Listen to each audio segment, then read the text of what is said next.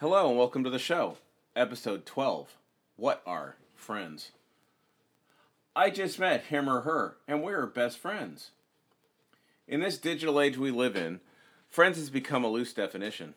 One evening recently, I recall listening to my boys play Roblox with each other and other people online, calling them quote-unquote friends. These are people they have never met in real life. There are a few occasions that my sons knew someone in real life that also played Minecraft or Roblox. When I was younger, the word friends meant a lot more than, say, buddy or acquaintance. When I have watched my sons play Roblox, my perception is there are a lot of good mini games within the game, along with some rather violent mini games such as Jailbreak. Although, if you are playing the law enforcement side of this minigame, it makes you think on how to capture the escapee. For those who don't know, Roblox is a virtual reality-esque game where the characters are in the shape of square blocks that resemble people. Minecraft is also an awesome game that I wish I had when I was my boy's age. It also has some violence in the game as well. I look at Minecraft more as an educational game.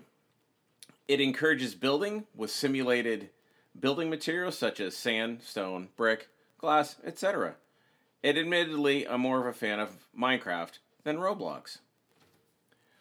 I know Roblox is a kid's game, but I have seen grown adults on YouTube do videos on both Minecraft and Roblox. This is very scary to a parent that doesn't know what these games are. If adults are playing this game, who knows what they're saying to the kids to gain their trust. My son asked me and my wife to go visit a YouTuber in the United Kingdom. I told him how far the United Kingdom was, and he understood. In the digital age we live in and the overload of information that we have, there's more transparency and more naivete with kids, and the parents have to be more vigilant in watching what their kids do online and even offline. Get off my lawn! When I was younger, I drifted between many different friends groups. I had friends that were jocks, friends that were geeks. I also had friends that were metalheads. I played Dungeons & Dragons and other role-playing games. To me, these were the people I wanted to hang out with in what I would call friends. We knew each other in real life, we talked to each other on the phone, and occasionally we went to those old things called movies. Along with playing Dungeons & Dragons, the worst thing I had to deal with was my parents thinking I was worshipping Satan. Ha ha, ha ha ha ha. We scheduled our gaming sessions, or at least tried to schedule them, every week. Schedules varied, so we tried really hard to get at least one day a week. If Dungeons & Dragons wasn't happening, then I went to another group of friends and we drummed up a good old-fashioned mud football game. All the friends I had, I went to school with, or met through a mutual friend or other group I was a member of. I still do maintain some amount of contact when I can with these people.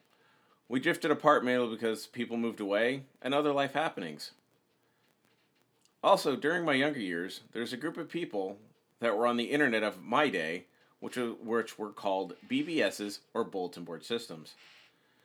We also had a group called MORE. It stood for Modem Operators of the Reddit Empire. This group met at least once a month at a round table pizza, and we just talked and had a good time. Unfortunately, as we got older, we all went our separate ways. I don't know where many of these people are. As I have gotten older, I find myself being very particular with who I call friends. I find myself referring to them as my buddy or some dude I know. Unfortunately, I've become very untrusting of people in this world.